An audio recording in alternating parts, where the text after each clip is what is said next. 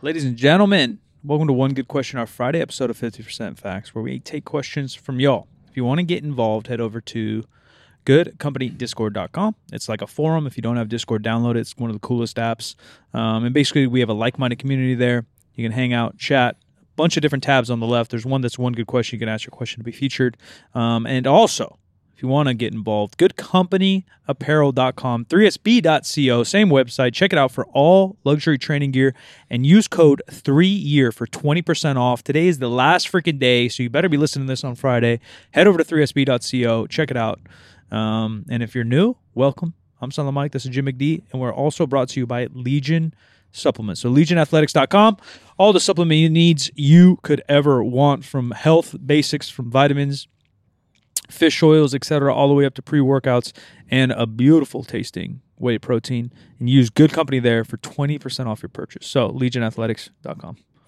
All right, so I'm pulling this question off of the subreddit for powerlifting. I don't go here very often, but I have jumped in lately, just watching what people had to say about the WRPF Pro Meet.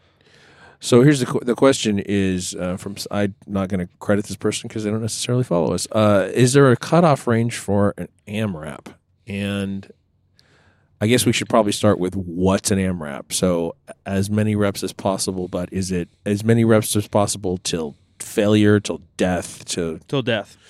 So death do us part. Yeah, I think when you're AMRAPing, it's been used in strength and conditioning forever. It got, I think, really popular in CrossFit because a lot of times it would be part of a competition or part of your test, and it would be within a time limit. So you're doing, 10 burpees.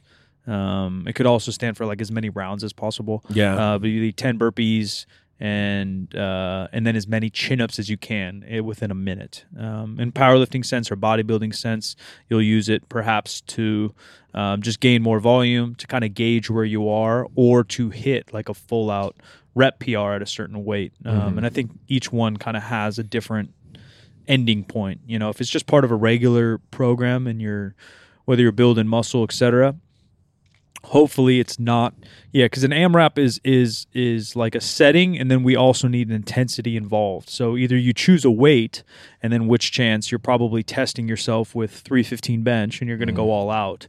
Or a lot of times it might be an AMRAP with an intensity base, where you have like an RPE at the end, where you probably save reps in the tank. If you're powerlifting, typically you're always going to kind of save one in the tank. There's very few times you're going to go RPE 10. There's just kind of no purpose to it. It's going to fry you too much. And then the chance of missing is just obviously upped, and it's just not necessary. You can make all the progress you ever want hitting RPE 9s and 9.5s.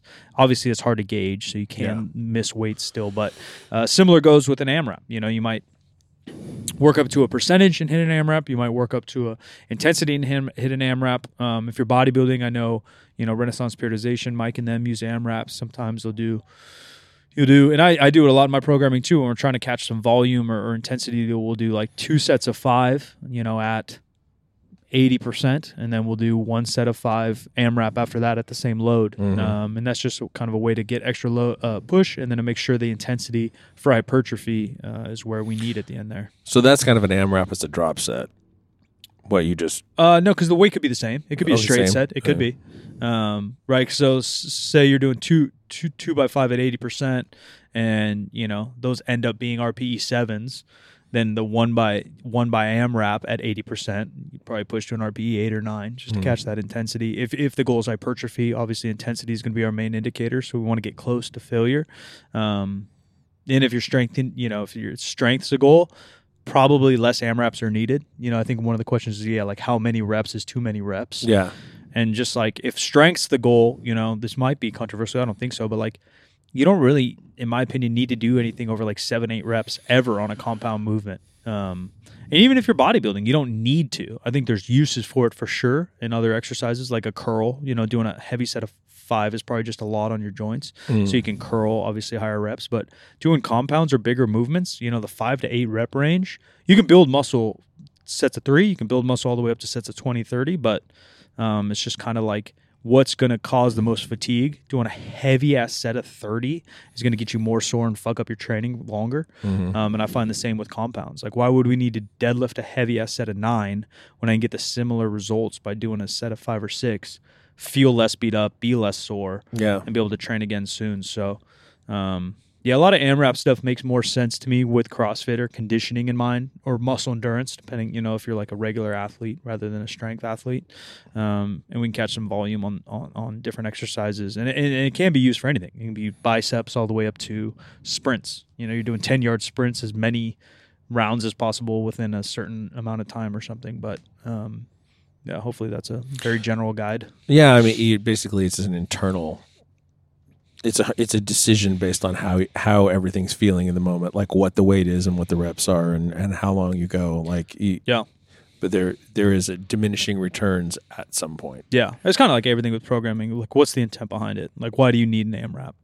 And with conditioning, it's probably to test yourself, so you can do the same thing in 6 weeks and see if you get more rounds or more reps in. Right. With strength training, there's definitely some pieces you can use from it, but it's probably not something I would use a ton. Probably not the most critical thing. Yeah, just probably going to beat your ass up.